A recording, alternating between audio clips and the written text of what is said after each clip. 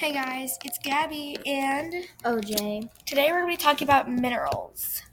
So I heard that there's two kinds, non-metallic and metallic. That's just one way to classify them. But yes, metallic minerals have a shiny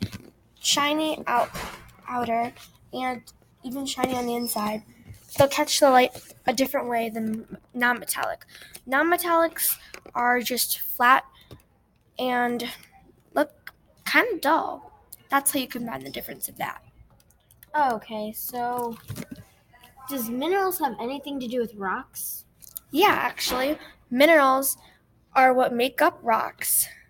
So you might have heard that, like, Minerals can be scratched by your fingernail, penny, or even nails. yep, there's something called the Mohs hardness scale. So it depends on what it can be scratched by. That's what determines its hardness. A diamond Okay. is a 10, and talc is a 1.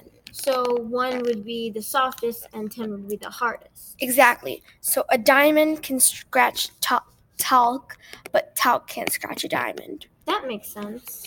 Really, only thing that can scratch a diamond is a diamond. Oh.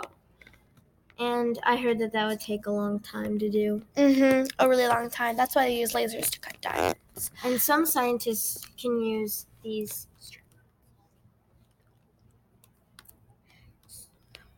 Streak plates? Oh, right. Yeah, streak plates. And they take the mineral and they scratch it across the streak plate to see if it makes a mark.